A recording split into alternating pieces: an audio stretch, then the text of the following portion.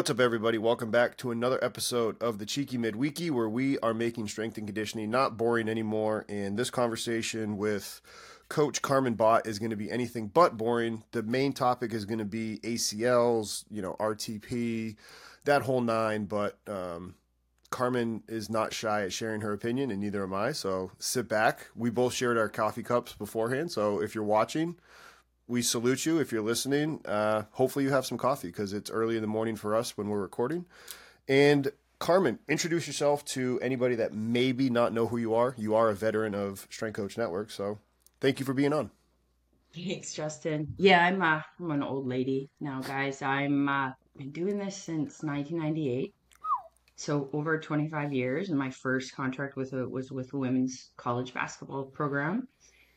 After that, I went over to a university and helped the team win 2 national titles. And during that time with the university, we actually didn't have any ACL tears, but at the time, I didn't realize that was amazing.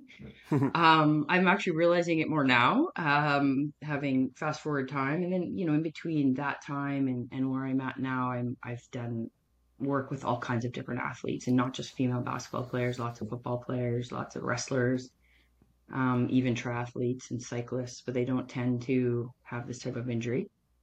And so I've sort of circled back to a roster of clients that are rehabbing their knees. Sadly, it's a huge mind fu, the rest of that word, for these people, because the injury is very catastrophic and there's a lot of doubt and whatnot. So that's where I'm at now. If you catch me in a year, I might be onto a new project, but I'm knee deep in rehab. Pun intended or no? Yeah, maybe.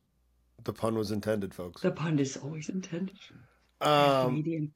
So with the ACL stuff, like for us at Towson in 2019, we had 5 in the year, and that was the most we had ever had. That was a statistical outlier. And there was contact injuries where it was like direct contact. It was an O lineman got hit 3 different ways, running back got hit 3 different ways. The other 2 were what you would call the upper body perturbation, and then one of them was just a pure non-contact made a cut.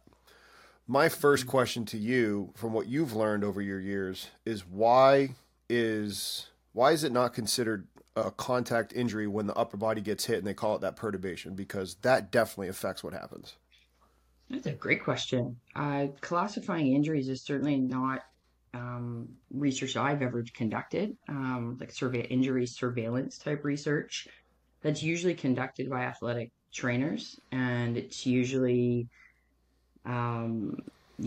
like they put things into categories based on body type, and if that body part, or not body type, sorry, body part, so ankle, knee, hip, shoulder, etc., and if that body part is hit or contacted, then it's a contact injury at the ankle, for example. So I think it's just an oversight and it's a pretty rudimentary approach. I think what needs to be done is more video analysis after injury to talk a little bit more about the forces that might have been involved, the biomechanical factors that might be involved, and to help us understand better why some athletes are more vulnerable than others. But it's not being done that I can see, at least in the literature. Because that was something that did drive me crazy. And that year, it wasn't only just me. You go back and if you look in the, archives of 2019 at Towson, there was lacrosse, soccer, women's like it was kind of, it was everywhere. And a majority of them were playing on a specific field. But it was a women's lacrosse player was bending over to get something, got pushed, hyperextended the leg, right? And it definitely, like you said, it not only can mess with the athlete, but I think we need to mention the fact that how much it actually messes with the strength coach too, because it can start to make you wonder if you're actually good at your job.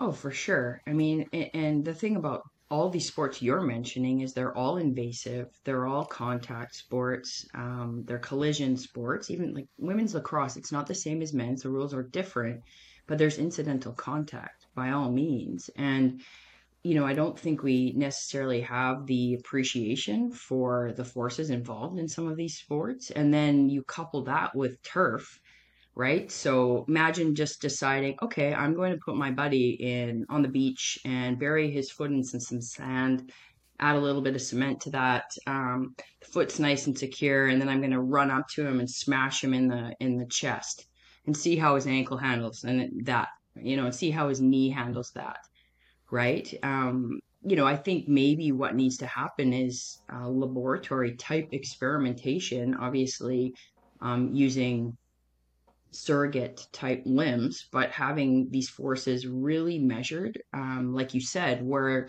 maybe the knee or the ankle itself isn't the joint that's being perturbed, but other areas. But when that foot is planted and planted in turf with cleats, how is that different than sticking your buddy you know, in some cement and trying to push him over, right? Like if the foot's not going to move, something has to give, and the ligamentous structures can only handle so much force before they rupture. I mean, every soft tissue in the body has a strain threshold.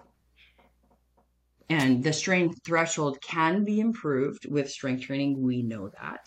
But if the timing of that event and the forces of that event are high, then there it goes. And so there's a lot of things that can't be necessarily prevented. And I know that you hate that term, and I do too, because all we can do as practitioners is mitigate risk. And we can do that by making sure, athletes aren't exhausted when they go into those cuts at the end of practice, that practice is designed in such a way to foster maybe the higher velocity movements done earlier on, just like in the weight room, right? We're not going to do our power cleans at the end of the workout. So why, at practice, are we doing a lot of rapid change of direction at the end of practice? I'm not saying that athletes aren't fatigued in games, but there are best practices that could be employed across the board to minimize the things that we can control to some degree. But there's a lot we don't know.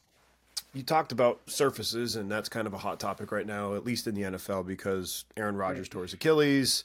Mm-hmm. I don't know what the Achilles rupture number is right now in the NFL, nor do I know to compare it to years past. So I'm going to kind of not comment on that, nor do I know the number of ACLs. But I know that more and more people in the NFL have at least been posting on social media saying, enough's enough, NFL. We need to be playing on grass. Does that really matter? Because from what I've read in the research, it seemed like it was... And my research on it is in 2020. So they happen on grass and artificial turf, right? Like it's just this NFL schedule to me is what kind of would seem that athletes are maybe overly stressed, not sleeping adequately. And I also would say, and I reached out to somebody who texted me about it, in the preseason and camp, they're doing the survival shuffle, as Dan Paff says. They're not actually doing max effort because they're trying to just get through camp. They want to get through there healthy. And then now all of a sudden, games 1, game 2, they're doing maximal effort for the first time. And now it's almost stressing their bank account more than they're used to. So that's a lot that I said. What do you think about the turf and grass? Well, I think you're right. I think the jury's out. And I don't know if we can put all our eggs in that basket and just blame a surface as the culprit or the main factor that's affecting these athletes. I think what we need to do is look at medical history, and we need to look at medication use. There's a lot of evidence to support certain medications that can affect tendons and can affect the ligaments. So getting that health history on athletes is important as part of your just risk stratification. And then there is the other piece you talked about was underloading, and you're absolutely right. So we have all kinds of problems. We have the coach that overloads in camp and wants to see if they're man enough and ready to engage in, the sport. And then we have the other types of coaches that don't load the athlete enough in camp and then expect them to perform at the level they should be. What's missing is like proper simulations, and it's really about the dose of that simulation. It's not so much about not doing or not doing the simulation. So simulation in sports psychology is simulating the environment. So that's a very common word that test pilots use. People in military, they have to simulate what they are going to face, because if they don't, they aren't psychologically prepared, but then they're not physically prepared. So what needs to be really well understood are the mechanical load factors involved in, let's say, a 20-yard entry to a 45-degree cut. That's going to have different forces than a 5-yard entry to like a post or a corner route. That's going to have different forces than a 15-yard entry to a 90-degree cut, which would be, just an out route. So, making sure that athletes can do those things, and then which is seems like common sense. And then on the defensive side in football, if that's what we're talking about, then they've got a lot more unpredictable movement patterns, right? So if you're not reacting unpredictably to whatever stimulus, and the stimulus has to be visual, can't be auditory, it has to be the same, right? So sort of back to your points around agility, like what are we doing when we put a bunch of cones out on a field? Exactly. When we're asking someone to precisely run to here and then do this, when in a sports situation, it's really not that tidy.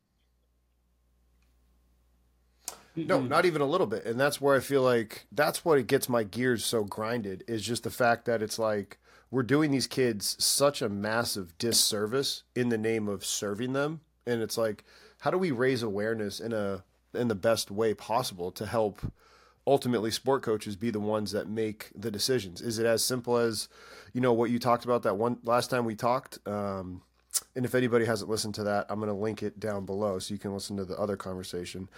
But you talked about like you were having beers with the head coach. Like, is it just that simple but not that easy, or how do we solve the problem? Yeah, I mean, performance staff personnel do need to work very, very closely with the head coach and share ideas and share perspective. And if there's no communication, it often, boils down to that, then how can we expect? I mean, the sport coach they have a huge job, right? They're managing a roster, they're managing tactics, somewhat managing technical development. So they're not thinking about the stuff we're thinking about. And so you need to make it simple, you need to make it digestible, you need to have actionable solutions, not just complaining behind their back about, oh, this is stupid or these are the problems. But then at the same time, the coach, does need to be open to collaboration amongst, performance staff and things that, may they have to be able to admit that this, hey, isn't necessarily in their wheelhouse in terms of their knowledge and expertise. So it does require a certain type of person to allow an individual to come in and offer that advice and offer that feedback, maybe handle a portion of practice or whatever. But what I what I notice over my years of coaching, and this is a little bit maybe naughty to say, but I've been doing this for a long time. So when I started, I went to every practice and I was on the court with the athletes, doing their warm-ups, doing movement sessions all the time. Like that's just what I knew. That's just what I was taught by my mentors. And then I started to notice a shift over time that strength and conditioning became about writing programs and who has the best program and who can use these like really fancy methods and who brags most about their data and their metrics and their vertical jump scores. When you got kids that are like 18 that have never trained that are jumping 36 inches. Like they're just athletes, genetic freaks. It's nothing to do with their training, when they should be on the floor with the kids, teaching them how to move, teaching them how to absorb shock, how to absorb forces, teaching them how to redirect force, teaching them how to hold tension, and then taking all those concepts and principles in the weight room out onto the field. And you're teaching the same concepts now using different drills. Now we're going to do some change of direction mechanics. These are the key things that I'm looking for. And I'm just not seeing that. And I don't know if it's a case that the strength coaches are just too busy, or if they don't want to leave the weight room because it's raining. I don't know, but I would like them to giddy up. I would I like them to wonder. get out there. I wonder hearing you say that. I mean, I do too, because I think part of the problem is having, again, quoting Dan Paff or Stu McMillan, they have a PhD in the weight room and they have a GED on the field. Like, that's probably problem number one. But then problem number two is, are these new high performance roles, whether it's an athletic trainer or they're reporting to the athletic director, and they want numbers, they want data, they want and so we're forced as strength coaches to do those things. But who But I created that? Who created that? Like I athletic don't know. directors don't know anything about data. They know about spreadsheets and Yeah, budgets. they might like So who, spreadsheets and yeah, like. like who started this problem? That who was the person that started giving athletic directors data? Whoever they are, send them my way. Okay. So I think that's the issue. And that became like normative practice. That became like the way people should practice. I Like I agree. said, I mean, I would go to camp. Like one of my best friends is the head of performance at UBC, and he played D1 football at Utah. He's around my age. He's been doing this as long as I have. And the guy's on the field at every football game. He's on the field at rugby games. He travels with the football team. Like he's Oh wow. integrated Yep. into the staff. And so if athletic directors could figure out that that seems to be the best practice, and they may need to hire at an institution 6 different performance people that are specialists in particular categories of sport, right? Collision contact team, that's a category of sport, right? Hmm. Form sport would be a category like gymnastics. High Hmm. skill sport would be like baseball, maybe basketball. But basketball could probably be in with football and lacrosse because it's a high level contact sport. When I lived in Malaysia, we did that at the institute that I was at. We had different strength coaches in charge of the sport category.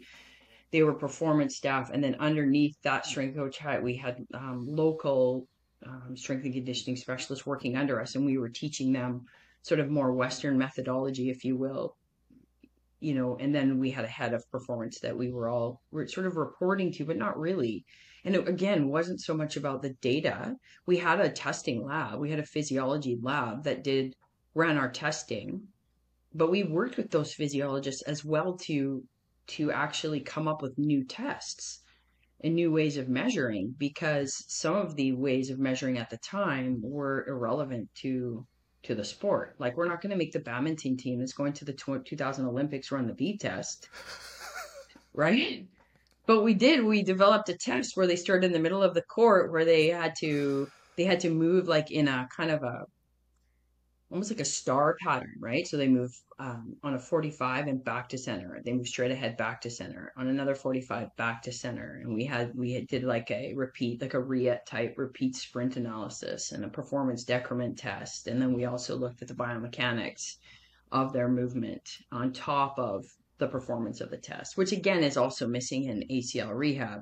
On the discharge criteria, they're saying, oh, well, if the hop test symmetry is within 90% or 90, like within 5% difference, then that athlete's good to go. Yet we get them on a force plate and it's way different. But I'll be honest, a highly trained strength coach that looks at people all day long, I can see it. I can see the difference. Yeah. And then the force plates are there to confirm the bias that I've created with my own eyes. So I know I'm kind of ranting right now, but that's kind of where I see things a bit at. And I would like to encourage the next generation of performance people coming up to spend more time coaching.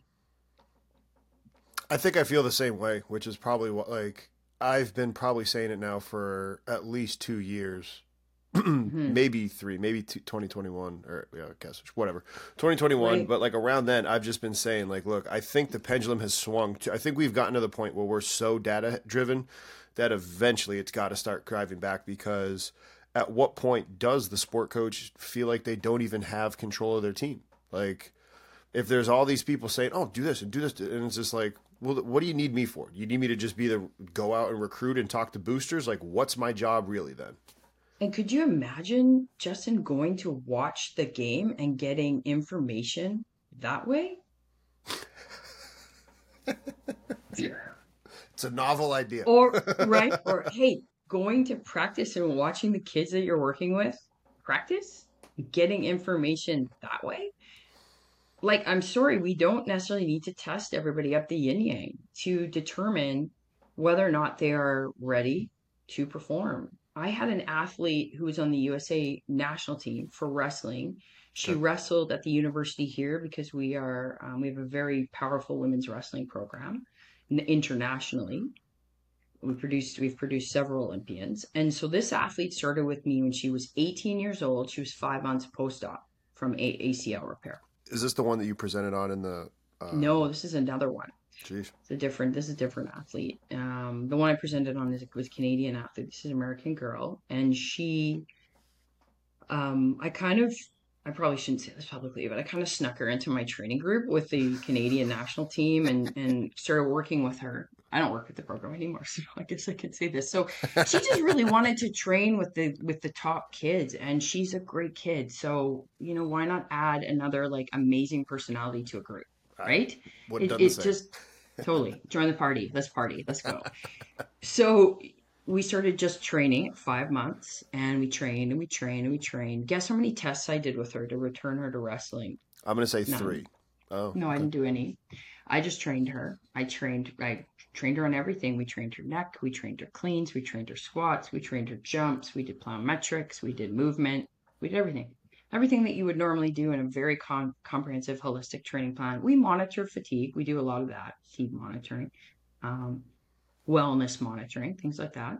How do you do that? I'm just with some basic questionnaires, like, or talking to people. That Right. works. Or are you okay? That works too. Noticing, noticing works as well. Like, that person's in a shit ass mood today. I wonder what's going on. And then conversation, right?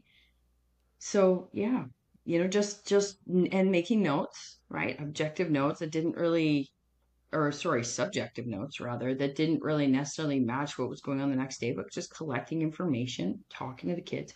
Anyway, long story short, a year later, she did go to the Olympic Training Center in Colorado Springs. She trains there all the time and would get ready for national events. And they tested her in the lab because I didn't have access to any of that at the time, force plates and whatnot. She had zero asymmetries left to right. Force Hmm. absorption, same. Propulsion, same. Time on the ground, same. And they did several different jump tests. And the strength coach at the time, he's no longer with USA Wrestling, called me. He's like, "What did you do with this girl?" I said, "We just trained." Honestly, we just trained. But the czar is plyometrics. I've always done plyometrics with my athletes because I was taught. I mean, I had so many great mentors looking back. I had one mentor who was my weightlifting coach. He actually used to advise Al Vermeil when Al was with the Bulls. Yeah, he was like his main advisor, but he's just sort of like a local guy that not a lot of people know about, unless you're in the weightlifting community. And then I had a couple of really high level track coaches teach me plyometrics, and one of them is not the person, but one of them is a new business partner who studied and worked very closely with Dan Pfaff at Altus. We have a few pretty good people where I'm from, pretty good practitioners, and so I just like went to every single clinic that they ever put on. But every clinic I went to, Justin, believe it or not, was practical. Yeah. And we actually had to do stuff. Like when I worked with my weightlifting coach, I'll never forget this. I was about ready to squat and he wanted me to like test that day and he slapped me. I squatted the most I've ever squatted in my life. I don't recommend to your readers to slap you. Please don't do that. But he's so old school. That's my point. He was like so old school. I'm thinking to myself, I can't believe he slapped me like right on the butt. Oh, he I slapped you can't on the believe he did butt. that. Even. Yeah, like on the I hip was like, come butt on. area, just like whoopish, like a horse. So I have Yeah. I'm going to interrupt for 1 No, second interrupt, because please. my two of my former assistants, Kate Correa and Logan Fletcher. Kate now she went to VCU, and Logan just got promoted at Towson. Anyways, they were Kate is a power lifter, and she had like a heavy squat, and she asked for a spot, right? And so Okay. so Logan, okay, he's sitting down, he goes out, and then out of nowhere, he just freaking slaps her back. And like, because she's Yeah. filming it, because she has a coach too, and like she's like super startled, then has to get out of the bar and squat. And she kind of turns. Yeah. She's like, "What was that about?" He's like, "You said you wanted a slap." She's like, "I wanted a spot." Sloth. Did it work? She got it. She did. Okay. Well, but that, like, okay, the metaphor behind that is like maybe, I'm not saying slap people, please don't take it that way and run with this. But Disclaimer: Do not. do you think that maybe elevating an athlete's arousal level as a coach in a subtle way Oh is yeah. important? But that's back to like that's coaching, and shouting at somebody and doing the rah rah speech isn't No, coaching. it's That fake. actually is like performing for yourself. It's pretty Mm. egocentric if you Mm. ask me. And you don't, there's only certain times you want to do that, right? If you're doing a jump test, you want to arouse the athlete. But if they're about to run through a tunnel to play a game, that is not the time to be screaming and yelling. You want to go into that situation like calm. Yeah, but like you said, that's more about that's more about the coach. And I mean, you've talked about that at length about cultivating self awareness. Like that's kind of also been like a big rock of yours. Yeah, I think when I went down the rabbit hole of sports psychology, that was one thing that I really took from the courses I learned from, was that we can't really intervene with mental skills without first establishing a high degree of self-awareness. So in other words, it's hard for any of us to make changes to our behavior if we're not aware of the dumb stuff we do. And That's we all but do that dumb isn't that the stuff. first step of the 12-step program from what people keep saying. It's like you have to Totally. first admit like, hey, my name is blah blah blah and I made blah blah blah. Like you have to admit it. Full disclosure, yeah, you do. You have to admit it. But sometimes we don't always know what it's called our background of obviousness is. Sometimes we don't know.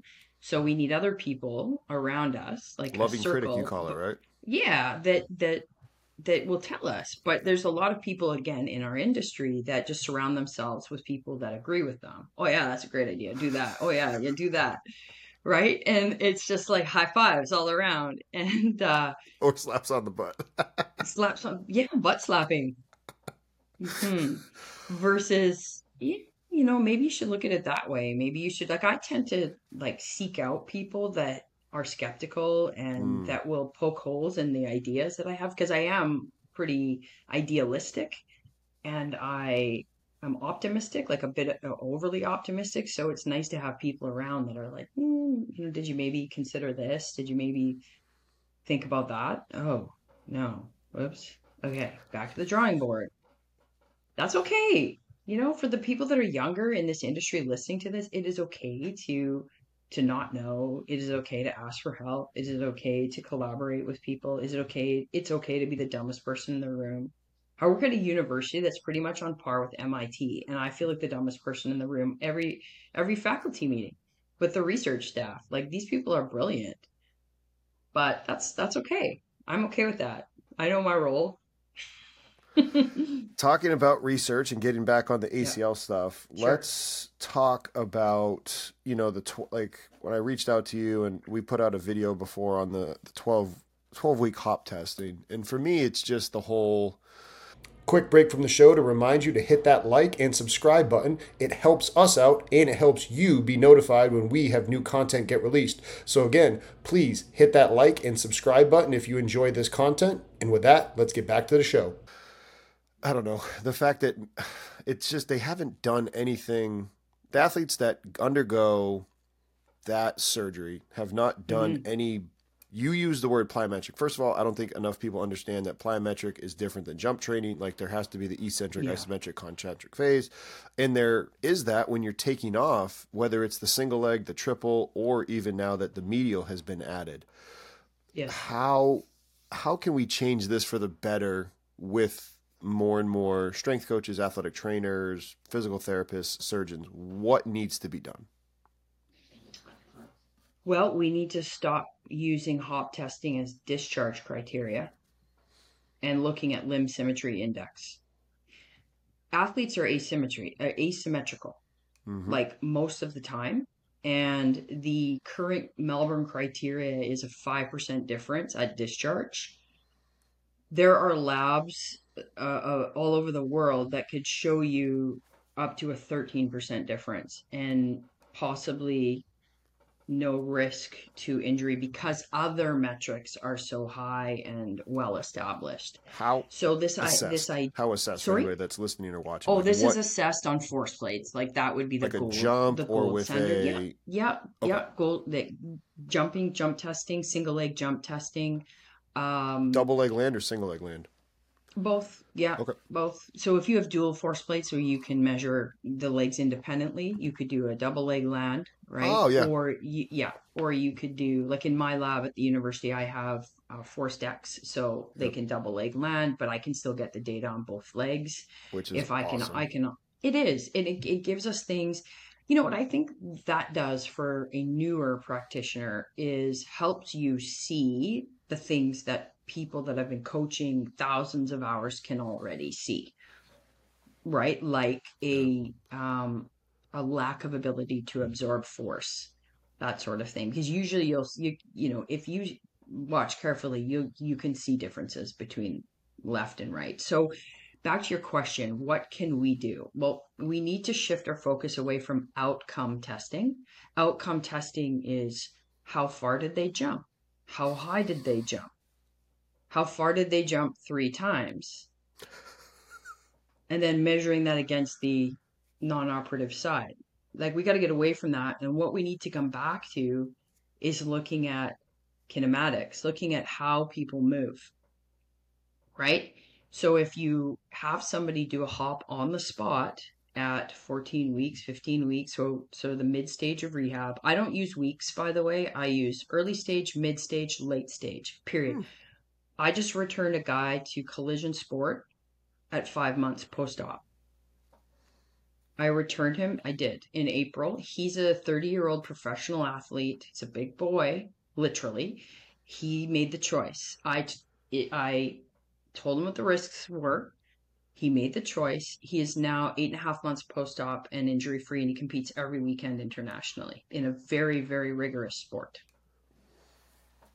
It's kind of a mic drop moment, no? Right? I don't know. Maybe I'm not saying this to brag or to say, look what I did. I think this is pretty special Yeah. on his end. I think we tried to do everything possible. But going back to my first point, as soon as somebody can weight bear on one leg, and again, it's not about weeks, it's when they're able to do that, then you need to start getting them to do single leg squats on one leg, but it's not about hitting 10 reps. That's what all the research, Justin, like my office floor right now is covered in articles, of Anybody which that's most of them listening, are going she's got a big stack into right the now. garburator or shredder or whatever destroys things because it's so focused on this outcome data and not focused enough on movement screening. Now, having said movement screening is a shitstorm all of its own. Okay? Let's There is go. no movement screen that can tell us really anything definitive about risk of injury. But what it can tell us is that someone moves like crap. Yep. And we're not going to load that crappy movement and we're not going to put speed on that crappy movement. Okay, that we know. And so when I'm teaching movement analysis qualitatively to my students, I'm like, this is why we do it. It doesn't predict anything. It doesn't give us insight into whether or not someone's going to get hurt. It tells us whether or not we can load that movement. So that's why early on in the rehab, you have them do a single leg squat and you start looking at the ankle, the foot, barefoot. They've got to be bare feet. I also do all my rehab barefoot, almost all of it, even outside. Then we look at the knee. Then we look at the hip. We look at the trunk. We look at the posture. We look from the front view. We look from the side view, right? And we have just a basic checklist and we look for things. And then we coach them. And then we rescreen them. Because if you coach them, you tell them exactly what to do, then you know if they own that movement. It's there, it's in the vault. Now you just need to reinforce the correct movement. Problem with movement screening is that, well, the way that Greg Cook sort of suggested, he said, okay, don't tell them. how to do this. Just see how they naturally move. Right? What? I'm Doesn't so make any glad you sense said at that. all. I'm so glad Right? you said So, that. right? So it's like, what? That's mean. First of all, that's just mean. Full You're, and disclosure, we it, didn't do that at Iowa. We're like, fuck that. We literally printed off a sheet and was like, here's pictures of it. I'm going to tell you what you need to do. Show me yep, if you know how to do this. Not because, like, okay. totally. And so you want to bias them a little bit. Like when I did my master's thesis, I taught the kids how to get the best possible vertical jump score so I could actually test their power versus do they know how to jump because it's a skill, right? You got to consider all movement is skill. So an overhead squat with a dowel is a skill. Teach them the skill, then see if they can get into it, see what kind of range of motion they have, see what kind of compensations they have. And you're going to make notes on this and then coach the you know what out of these people. Coach them on how to do these things really well. And then you can rescreen their movement. Or you rescreen their movement in their training session with you. You're like, oh, okay, that's cleaned up. That's better. That's improved. And you just keep building them. What I'm seeing in ACL rehab is that at a certain stage, we need to test the drop jump. What? So you're going to push someone off like a box, right? They're falling. They smash into the ground. You've not taught them how to absorb load. You haven't even prepared them to absorb that level of load. Now Yes. it's like 8 times body weight and they're doing this Yes. on one leg. Mm-hmm. Except, Justin, the criteria for the drop test is to be able to leg press twice your body weight on one leg. I don't know any athletes that can leg press twice their body weight on one leg. And what athlete actually leg presses? Correct. Nobody. We don't Correct. give a leg press in your gym. No, like at And any what's your university, depth? What are you calling it? Is it femur parallel? Is it hamstring parallel? What do they we say 90 degrees. So, I mean, it's just bizarre to me. Like these are separate skills. And so the literature 100%. calls Yep. they call these progressions. Okay, I'll give you a good progression. Here's a Please do. progression for your Please do. audience. Please do. This is a progression. Now I'm getting stressed. Okay, so you have kids, and did they learn to walk? Are they walkable? My kids are Your kids? walkable. Yep. They can walk. Okay, They good. sure can. Okay, so this is how they learn to walk. I'm pretty sure. I'm gonna nail this. Okay, so they pulled themselves up Mm-hmm. and they held on to something and then they kind of rocked a bit. And they did that for a while. Okay, Yep. that's yeah, cool. And then they were like, holy shit, if I hold on to this couch, I can do this and I can move like sideways and forwards, but I'm holding on to shit. Okay, cool. That's step 2. And then 3, they let go and they walked a couple steps and they fell over. Is that what happened? Kind of Yeah, a something little like bit. that, Yep. right? Mm-hmm. And then all of a sudden, they walked 4 more steps and they didn't fall over, and then 5, and then 6, and then they were walking, and then they were running.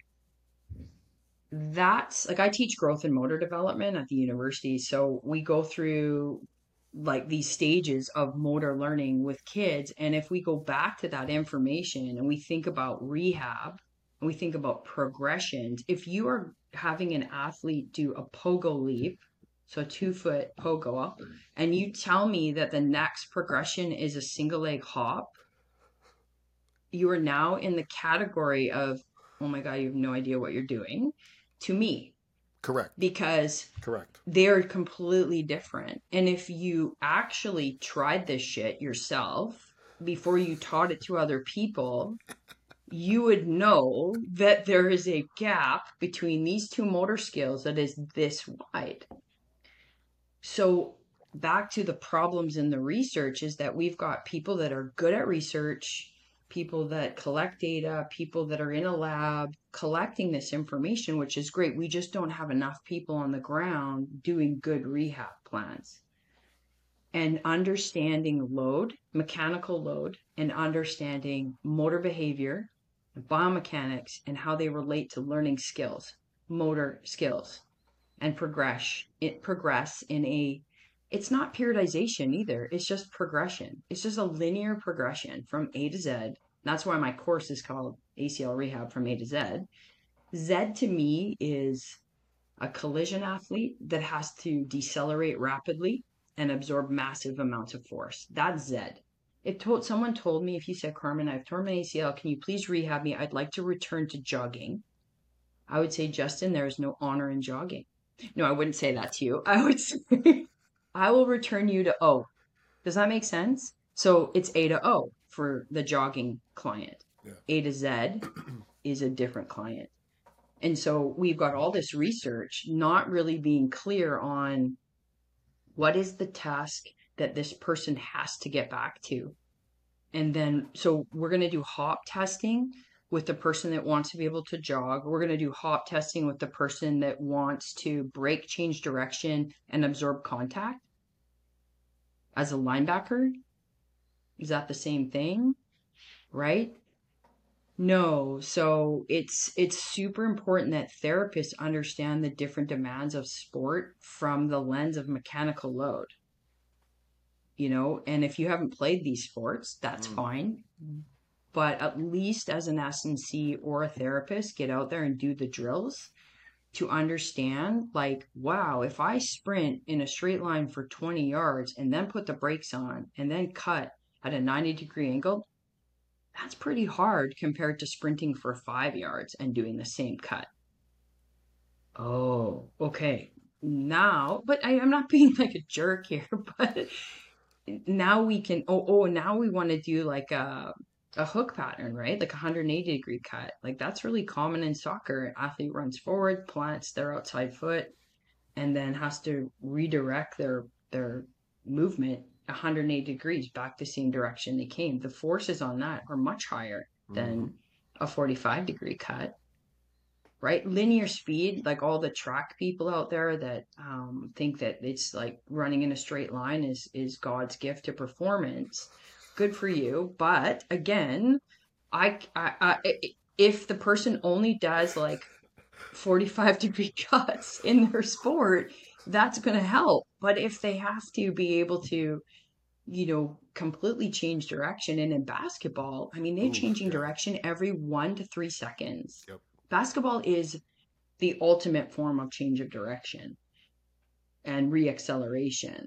So, and in order to reaccelerate, you have to decelerate. So there's very little linear speed. The only thing that I love about linear speed coaching is this idea of it happening somewhat in the sagittal plane, and that when we do teach change of direction well, we are teaching athletes to refine the sagittal plane as quickly as possible, because that's where they can generate the most power and where there's less aberrant forces on the knee.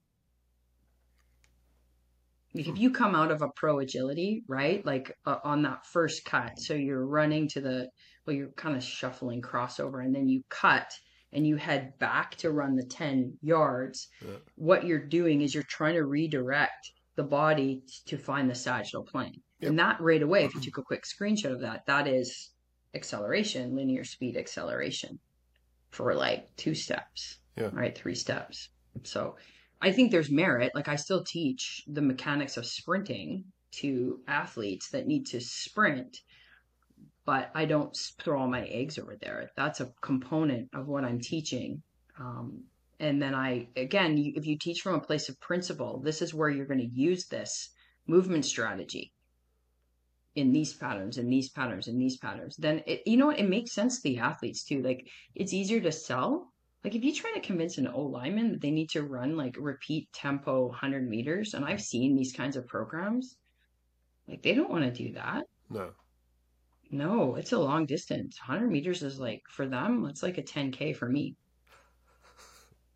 Now, are you breaking your field and weight room days apart? Is that what has been recommended the most in the literature that you've seen? Are you combining days based off of facilities and availability of the athlete, or what is your optimal world of how you like to go about working with people in their return to play?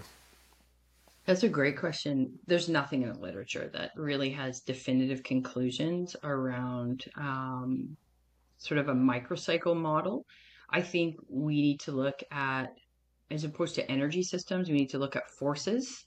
So when you're doing activities that have the highest levels of force, and they tend to be activities with heavy eccentric work, like rapid eccentric work, I would put those on the same day. So let's say it's Monday, and then Tuesday would be maybe some core work, some tempo type work. I do for ACL rehab, one of my secrets that I'm going to share with your audience is I do kettlebell swing protocols very early on. As soon as the athlete can stand bilaterally with even weight distribution, they're kettlebell swinging to the yin yang. Okay. Like we're talking 10 swings on, 20 seconds off for like 20 minutes straight. You do the math on that. Hundreds of reps. Hundreds. Yeah. And it's really good for reestablishing hamstring strength, glute posterior chain strength, low back. You don't have to do any of those, dinky exercises like low back extensions. You could just do swings. Lots of them. Heavy, right? So guys are swinging 28, 32 kilo bell. Girls are swinging a 16, 20 kilo bell with one arm, but you could also do it with two, like whatever. If a guy has really broad shoulders, I would not advise a two-hand swing. It's biomechanically pretty tough. Get them doing a one arm, but girls can do a two-hand swing. So yeah, on their energy system days, because they can't run yet, right? It's tons of swings. Swing, swing, swing. It restores hamstring function, very little DOMs. It's awesome. Reinforces the bilateral squat stance, and then when they're ready you can start loading them up. Like I've had athletes at 4 months post-op squatting 1.5 times their body weight. Awesome. Yeah. And I've gotten away from barbell work simply because I bought a flywheel, and so the guys and girls that I'm training in my garage gym are using the flywheel as their stimulus for lower body bilateral strength and power. But we still do cleans. You can do cleans as early as a month post-op, just muscle cleans. Yeah. What one excites you more working with? Is it the combat athlete? Is it the basketball jumper? Like what's the one that you're like, all right, this is a new challenge. This is in my wheelhouse. This is the one that like, man, I love this. I tend to, because I came from team sport, Justin, like you did. I have an affinity for working with team sport athletes in general. Like, and they could be basketball, they could be football, they could be lacrosse. Lacrosse athletes tend to have the best humor. Huh. Like so funny. It's ridiculous how funny these guys are. Yeah, and cutting. Oh, they're naughty. They're great. So lacrosse is lacrosse is fun. They're tough. I spent a lot of my early days in pro hockey actually. I worked Yep. with one time I remember losing the Canucks number one goalie on a hike. Oh yeah. I was like, where the hell is this Dan? He's gone. Oh fuck. You know, like we were looking for him. So yeah. I like team sport athletes a lot because I think I can relate to them, right? Like often their bigger fears on the return to play piece when we get into the psychology, because that's a huge part that's again not focused on enough, at least in the research. But I'm sure there's lots of people out there doing good work in that area. But like psychologically, team sport athletes, when they're returning to play, their biggest fear when you sit down and talk to them is letting their teammates down. And I relate to that because I have a certain like level of anxiety and paranoia that fuels me on a day-to-day basis of letting people down. Like for example, me talking to you right now, I'm in the back of my mind, I'm thinking to myself, I'm hoping I'm helping people that are listening to your show. And if I'm not, I feel like a loser. That's my, Yeah. First of all, I don't Not think what that's. I Yeah, no, I don't think that's the case. I think they're No, getting but value that's from my this. No, yeah, yeah, but I hear that's you. I hear my you. I my hear you. Yep. seriously like my fear, and I love being a team player. I do. And so to me that's super fun, right? Just to be around a bunch of like-minded people. So I tend to find I left combat sport a few years ago and to never return. Yeah, combat sports are a different animal for Yeah, sure. they are. They're not for me. That's all I'll say. Not for me. Hmm. What still drives you? What still fuels you after all the time? And like you said, you've been doing it for so long, and you've worked with so many sports. Like it would Coffee be. fuels me. But like, No, but what's fair. yeah? What is it like? I mean, you've been doing it for a while. You've worked with a lot of different athletes, a lot of pro athletes. Like you could just be like, you know what? I'm kind of done. Like this is like, what is it? That's a good point. I'm done. Maybe I'm just You quit. know what? I'm just after Sorry, today guys. the light bulb is on and I'm done. Yeah, you Thank you you. put an idea in my head. Hey, maybe I should stop. What I've done is I've tapered the amount of coaching I do over the years. So, I used to spend, 20, 30 hours a week coaching. And I think every young coach needs to do that. That's where you build your skill set, right? And then after you've spent 5 or 10 years, 30 hours a week actually coaching people, you can start to taper back. So I hold kind of a membership offering with my services. So meaning people are a member of what I do, and therefore I only take on a certain amount of clients at any one time. Then I can be really, really dialed on managing their case. But what fuels me is just seeing other people accomplish what they set out to do, their goals. I mean, it sounds super cliche, but if you spend your whole life focused on yourself and trying to, all the self-help stuff that's out there, all that messaging, you'll be miserable. Like one of the key facets of happiness is to help other people and help empower other people. And it gives me a lot of like satisfaction. And then it also gives me really good material for lectures if I'm teaching at the university to talk to my students about certain cases that I've worked with. I do enjoy the rehab, the return to play, because it's really high pressure. I like that. Bring it on. It's a challenge. It's like, can I do this?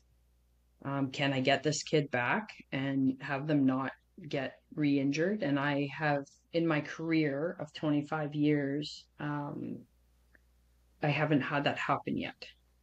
And I say yet because I'm not naive.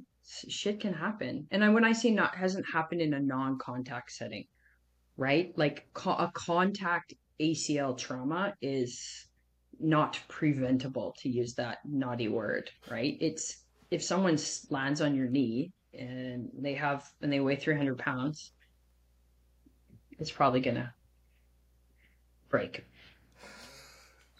You talked about I mean, first of all, I agree with you on that. There's nothing to prevent that injury unless you just low level let somebody get cut blocked and into it, and not going to happen. You've been Right. educating the next wave of strength coaches, and you've been seeing them because being lectures. And what is the biggest gap? And that's what we believe at Strength Coach Network that we're doing. We're bridging the gap from what is taught in the classroom to what actually happens in the weight room because we feel like there's a gap. How big Mhm. is that gap? How are you able to close it with your the people that you work with, and what can us coaches look and continue to mentor the younger generation of coaches with? It's a great question. I think some of the gaps in a university setting. I don't want to speak for my university because they have me, and I'd like to think I am bridging a pretty good gap, but we're not perfect because we often have big classes. And that's problematic in of itself. If you have a lab of 40 students, you can't have 40 students in squat racks that are novices and one teacher. Like you can imagine that situation, and that's terrifying, right? So it's like having a bunch of ninth graders in a weight room, you know. And I work with ninth graders at a high school every winter. They're awesome, by the way. But yeah, usually I'm screaming, kill you. Anyway, so that in of itself, just the structure of how university is taught is a barrier, right? Because you've got a big class and you've got a bad ratio. So what we do with our students is we get them set up with in practicums or with the performance staff at the university. They hold like an internship, and they'll take a bunch of students that are interested in the performance piece. A lot of students nowadays, in my opinion, are less interested in high performance and more interested in like health, wellness, gen pop, clinical. So that's another thing too, right? A lot of undergraduate programs in kinesiology are trying to cover every population. So it's not really until grad school that students are highly specialized. And I want to work with athletes. I want to work with clinical like cancer patients or stroke rehab. So you have to understand that a lot of university programs are not just centered, I mean, some are, but a lot are not just centered on high performance. So, we can criticize these programs all we want, but they're not delivering good strength coaches, but that's because they're trying to teach a very broad palette of information. And hopefully what the students are getting, and every university teacher will say this ability to critically think. Well, what does that mean? Right? So I define it in first year because it's in the textbook I wrote. What does it mean to be a skeptic? And we go through a whole chapter on like Can looking you be at, skeptical and what it means to be a yeah, skeptic? Like, yeah, exactly. So, just challenging the status quo, learning how to, like, we teach the students right away in first year that, if you're looking for information, probably go to a lit review or a meta analysis first, because that synthesizes all the information that in that topic. And then there might be some studies that are within that analysis that you want to look deeper at. So we do teach the students that, and then that way that they can find good information. Now, that's assuming that the research yeah. is full of the stuff you and I do. Well, I'll tell you right now that there is no study that I have found, and I reviewed last weekend over 500. It sounds like it's a lot, but it's not, because I have a system, so I did it pretty quickly. But I reviewed 500 studies to look for a comprehensive exercise-based return to play program for ACL. There's nothing. So that's why I decided to start my course, ACL Return to Sport Rehab course. It's an online course. I start tomorrow, the first cohort to teach them. These are the exercises you want people to be doing at each stage of rehab, and that rehab shouldn't even be timeline based because everybody's different. Everybody adapts at different rates. Like if you had a group of freshmen in your weight room, Justin, would they all adapt exactly the same at the same rate? Nope. No, right? So could you imagine putting a timeline on your freshmen to hit a 2 times body weight front squat? Could you do that? Could you put a timeline on that? No, Okay, but I so would why are we doing that in research? So I there's a would I would say what that yeah, go ahead. insurance companies. I would say that insurance companies for the return to play and then the Hmm. surgeons that perform the surgeries, they're the ones that want to just that is my initial response. Taking a quick break from the show to talk to you guys about our sponsor, TeamBuilder. If you have any online training platform needs, TeamBuilder is the go-to place. TeamBuilder has the ability to integrate with velocity-based training tools. They have the ability to program and have notes and videos for all of your athletes and your clients. This is your number one stop shop. Been using it since 2019 when I was working at Towson. So I've used it, love it. Make sure you check it out. Go ahead, click the link down in the description. And with that, let's get back to the show. You're absolutely right. We can play that game with the insurance companies, and we can write our reports with that, but that's not necessarily how we're going to practice, and that's unfortunate. Correct. So with universities and with preparing your audience, new strength and conditioning coaches, you're not going to learn how to coach exercise very well at school. You're going to learn about prescription of exercise. That's easy. Anyone can write a program. That's easy. Coaching is the hard part. And I'm not saying you need to go and start taking leadership training courses and communication courses. I'm talking about knowing precisely what the criteria is for optimal movement. It's within a frame too. It's not like a dot, like on a bullseye. It's a frame. That's optimal. And then knowing how far away this person is from optimal. And then you have to figure out how to get them here by using pedagogical strategies, which is teaching, right? Proper progressions and a good understanding of motor learning, how people learn. And it's not all about cueing. I know that a lot of people think that if I externally cue, magic shit is going to happen. It doesn't. I internally cue all the time.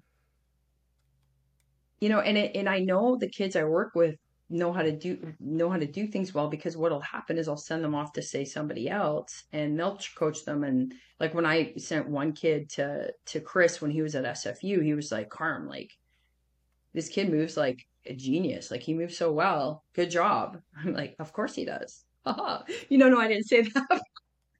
I was like, yeah, like I've spent time with him. I've coached him, right? Or I take my buddies, guys that are at the other university, and if I'm prepping them for some combine stuff, um, I usually when I have Joe's athletes, they all move like really well. Really well. Like, okay, do this. And I'll make them do a drill they've never done before. But because they understand movement from a place of concept and a place of principle, then all this other stuff. But we tend to teach from like this other stuff. Do this drill. Do this drill. How about what are the commonalities in the movement between all five of these drills and just teach that, and then they'll be able to do all five of these drills. That's what pedagogy is. And movement is a lot more simple than people are making it seem like on the internet. It's not complicated. And you just need to spend time coaching people. And guess what? You're going to make mistakes. You're going to ask them to do things. You're going to say, hey, well, try it like this. And you'll be like, oh, no, never mind. Don't do that. But that's okay. There's some trial and error, but that's what universities typically missing. And I also think universities need to do more oral exams. So I do an oral lab exam in my course. What's that look like? So the students have three stations, and one station is like an intake process, like the interview process with the initial client. Could be an athlete, could be, and then they move to my station where they from a laundry list of like 50 different tests, they'll have to do three. So they have to memorize the protocols for every single test. And then the third station is movement. So they have to coach because they're in partners, they have to coach their partner on like a squat, a deadlift, a lunge, a pull, a push, or a rotational exercise. Wow. Yeah. Mm-hmm. Mm-hmm. That's no joke. So What are the tests that they can choose from for the different protocols? Okay, so the test could be anywhere from a YMCA cycloergometry submaximal aerobic test to a ACL return to play single leg squat qualitative test to a shoulder range of motion goniometer test to a shoulder range of motion qualitative test. The one where you're just laying on your back, you flatten your low back, you bring your arm, like that test, that might be on it.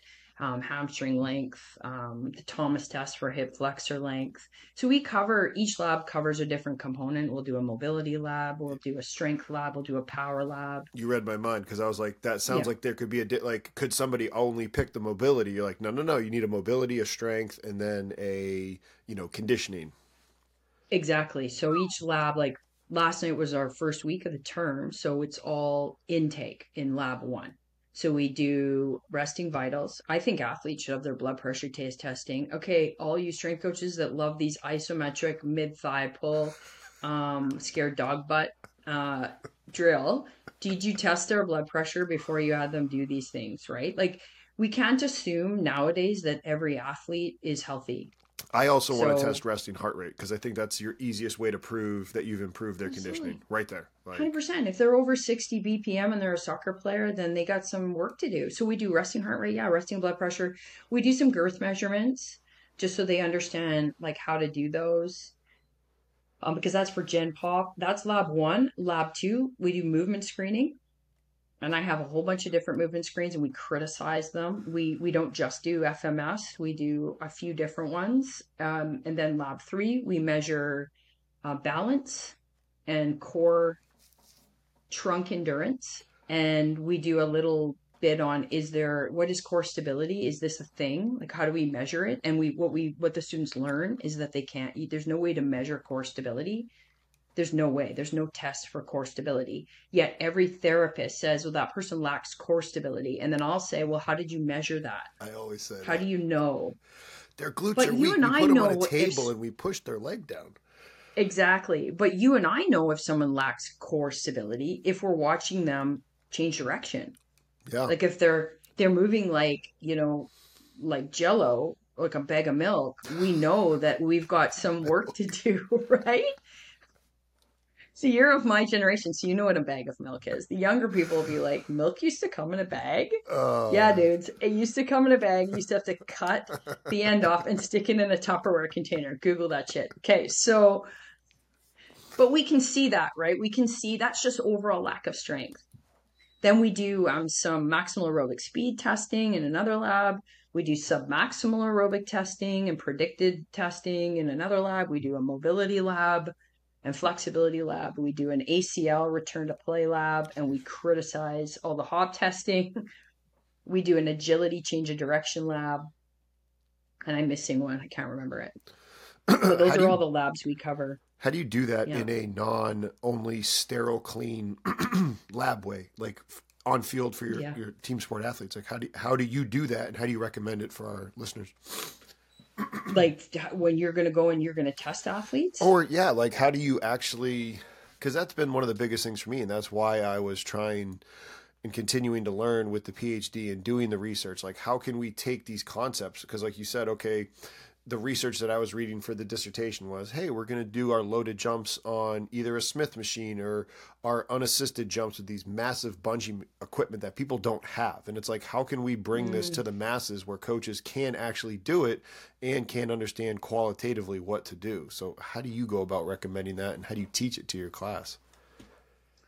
Yeah, I think that's a great point because not everybody has access to, like you say, facilities and force plates. And for the longest time in my lab, we just got force plates, and I just started using them, this summer.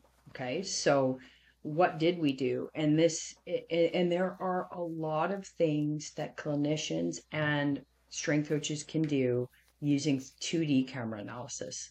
So I actually have a tutorial video on how to do that in my membership portal on my website. So that's a bit of a plug. Sorry Yep. about that, Well, but no, there don't be is a sorry. We're going to add way the link there down below. yeah, there is a way to do good high level testing that can give you some good information about how people are moving using your phone. Okay, and obviously you need to ask permission for your subjects. Can I film you? But I think what we need to get away from, Justin, is outcome testing. How fast did this kid run in the 40? How high did they jump? How far did they broad jump? Unless we're actually preparing them for a combine, right, which in reality they are doing outcome tests, what we should be doing is determining what's limiting their performance. So why isn't somebody jumping 36 inches? Well, because they gained 20 pounds of body fat over the summer. One of the lowest hanging fruit for speed and power is body composition. Yeah. And not enough coaches, everyone's afraid to talk about that. Everyone's afraid to say, you're a little bit chubby. All right. I went to Europe this summer. I had a great time. I lost weight. I wanted to lose weight, but it was so damn expensive to eat in London. I was like, all y'all, you're starving. Forget it. We're not eating today. We're going to walk for like the whole day. Okay. But it does help. So we wanted, like, when we're screening and doing our intake, we want to start thinking about things like, body comp. Why are we not thinking about, and I think you had a guy on recently that talked about muscle mass and lower body or something. Scott Why are we Prohaska, not yeah. talking? Yeah. Why are we not talking more about muscle mass? I have a young girl that I'll probably work with who just had ACL surgery about 4 months ago. Basketball player, super tall, lanky, basketball body, Yep. and is very under muscled for what her body needs to be able to do in that sport. And we're not talking enough about, look, you need to put on some size, you need to put on some muscle mass. And how do athletes put on muscle mass? How does that happen, in your opinion? They're going to lift, and they're going to have some time under tension. Like, Yeah. And is it comfortable putting on muscle? no, Is it as what about doing jumping? Is that's pretty comfortable, isn't it? no, not even a little bit. It's comfortable. Putting Yeah. on muscle, is that comfortable? So why are we pulling kids away from things that are uncomfortable? Hey, yeah, We are doing a lot of that. We are, and that's, I mean, hearing you talk about it, like, okay, instantly, if you talk about the weight stuff, like, okay, if it's typically within sex, guy to guy, girl to girl, not as big of a deal, but it's a little taboo when you're, when Kate was the nutritionist strength coach for us, and she would have no problem like talking to the guys because she had a great personality, but as a guy trying to talk to a girl about it, like, it's it's a little bit difficult, and that's why you have to learn how to manage that Yes. situation and truly just speak it. And they're like, hey, this is not me saying anything about you as a person. However, you are carrying excess weight that is not contributing positively to what you are trying to do performance based wise. So let's do the things that help us get rid of that or improve the strength. So do you think people are shying away from that conversation then? The male strength coach to the female athlete, they're avoiding and shying away from that conversation. I can't So they're prove not it, doing but their I think job? so. I do. Yeah, I think so. I think so. Years ago, I did a talk at Oregon State, 2009. I went down there and did a talk. I remember Nick was there, Winkleman. He and I both did a talk at a state clinic. And my talk was called To Battle or to Bond, which was a talk for strength coaches to work with female athletes versus male athletes. And you obviously don't want to come into the female locker room with, a million solutions and identifying all their problems. Like nobody should do that anyway, right off the bat, because you need to establish rapport. But once you've established rapport with an athlete, however many sessions that takes, and you sit down with them to go through their testing results, you can ask them powerful questions instead of being the person to bear the bad news. You can ask them, what do you think would improve your vertical jump performance? Let's just use that as an example because that's a strength to weight ratio test, right? What do you think? Do you think that there's a relationship between body composition and power? What are your thoughts on that? And just get them talking. A lot of times athletes will identify precisely what you're after. And then you ask them, would you like some help finding a solution to that? Because I'd love to help you. That's some black belt thinking right there. That's Right. also, but And that's parenting right there. that is, like, it really is parenting. like as you were talking, I'm like, Nailed man, it. I kind of do that with the kid. Like when they're yelling Yeah, and they're indoors, I'm like, are we indoors or are we outdoors? We're indoors. So should exactly. we use our indoor Versus voice or our yelling, outdoor versus voice? saying, stop yelling, Yeah. right? Yeah, you've got to get them thinking about their thinking. That's called metacognition. So if you can get people to think about their thinking and think about their actions, I don't know what that's called, then they can arrive at the solution and to their problem themselves, and it becomes their idea. People are naturally resistant to feedback, Justin. We all are. And they Like if love you their own said, idea. Carmen, I Yeah. don't like your shirt because it says, I wore it on purpose. It says Bored. board. Yeah, I don't like your top.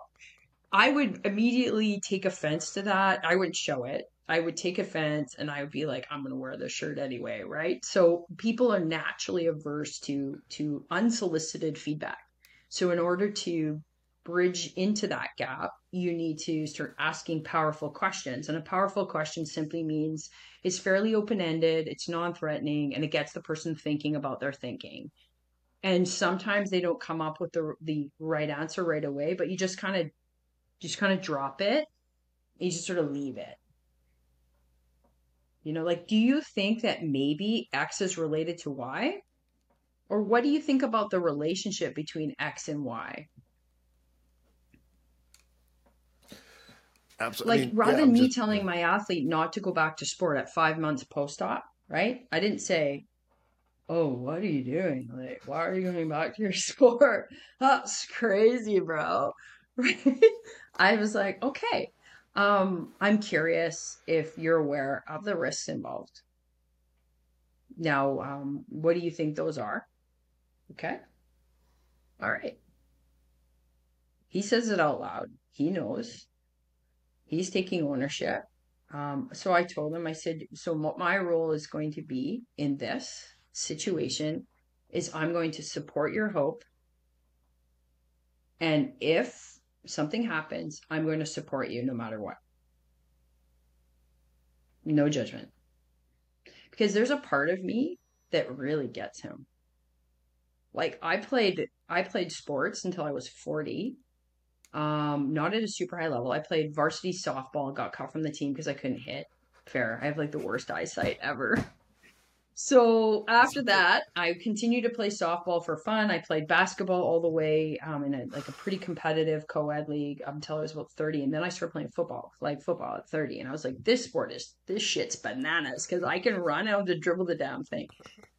And I played and played and played. And I remember having my son, and then I returned to football. I had a C-section. I returned to flag football at 4 months after I had my son. I ripped a hole in my groin. I threw on some core shorts and kept fucking playing because I loved it so much. And these were my girls. These were like my friends. There was nothing more relaxing for me on a Saturday was having played a game and it's sunny out and the wind is blowing. It's fall. There's leaves on the ground and I'm having a beer with my teammates and there was just not a better feeling and I was chasing that, and so yeah, I have a mesh in my groin now because of it and I've had a few hernias repaired, but honestly, was it worth it? 100%. Honey pee. That's what the youngins say. The Ute. Honey pee. Honey pea. Honey pee. Oh, Hunny. yeah. Keeping it Honey honey. pee, like 100%. It's Yeah, honey I pee. thought you meant honey, like the food. No, Like the I'm losing it. sweetener. Yeah, I'm losing it. No, it's okay. I'm clearly losing it too. So yeah, I get it, and back to your question around like why do I do this? It's because I get it. I know like that there's gems in there, even though like it's a grind. Playing sports at a high level is a grind, but there are moments that outshine the grind so much that it's Mm. so worth it. And when you're young and your body's young, why not chase that? Amen. I Right? don't Like think they there's. just canceled the football program at my university, and I've shed tears over that decision. That's some. I know how shattered these young men are. I can only imagine. Devastating. I can Yeah. only imagine, and I think your point about chasing those moments that help outweigh the other things. That's a great place to end this, to respect the fact that you are going to go be a mom and take your son to school. But you've talked about it. We're going to link it down below. But just again, quick little again plug for the ACL cohort and courses and things that you got. So where can people find Oh, that? thanks, Justin. Yeah, I decided based on all of this work and research to put together a course. And after some deliberation, decided to offer it online because people can't obviously always come to where I am at. And because we have such great capability with technology now to offer even video analysis online, decided to do that. So the first cohort sold out quite quickly. And it starts tomorrow. So I will be offering the second cohort in the new year. And it's 8 weeks long. It's an hour and a half lecture each week, homework assignments, some readings, nothing crazy.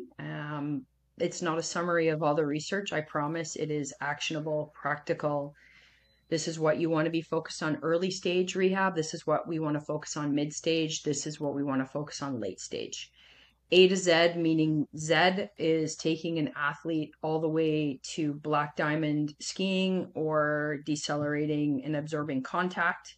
That would be the czar of performance when it comes to knee rehab. However, people that work with athletes in other sports where they may not need to harness those forces will still benefit from the course. It just means that the exit criteria, the discharge criteria would happen a little bit sooner. Yeah, so that's that. And then if people are just interested in learning more about change of direction coaching and plyometrics, I have a membership portal on my website that pretty much is three main topics: repeat sprint ability, change of direction and plyometrics, and mental skills training, because those are my areas of expertise.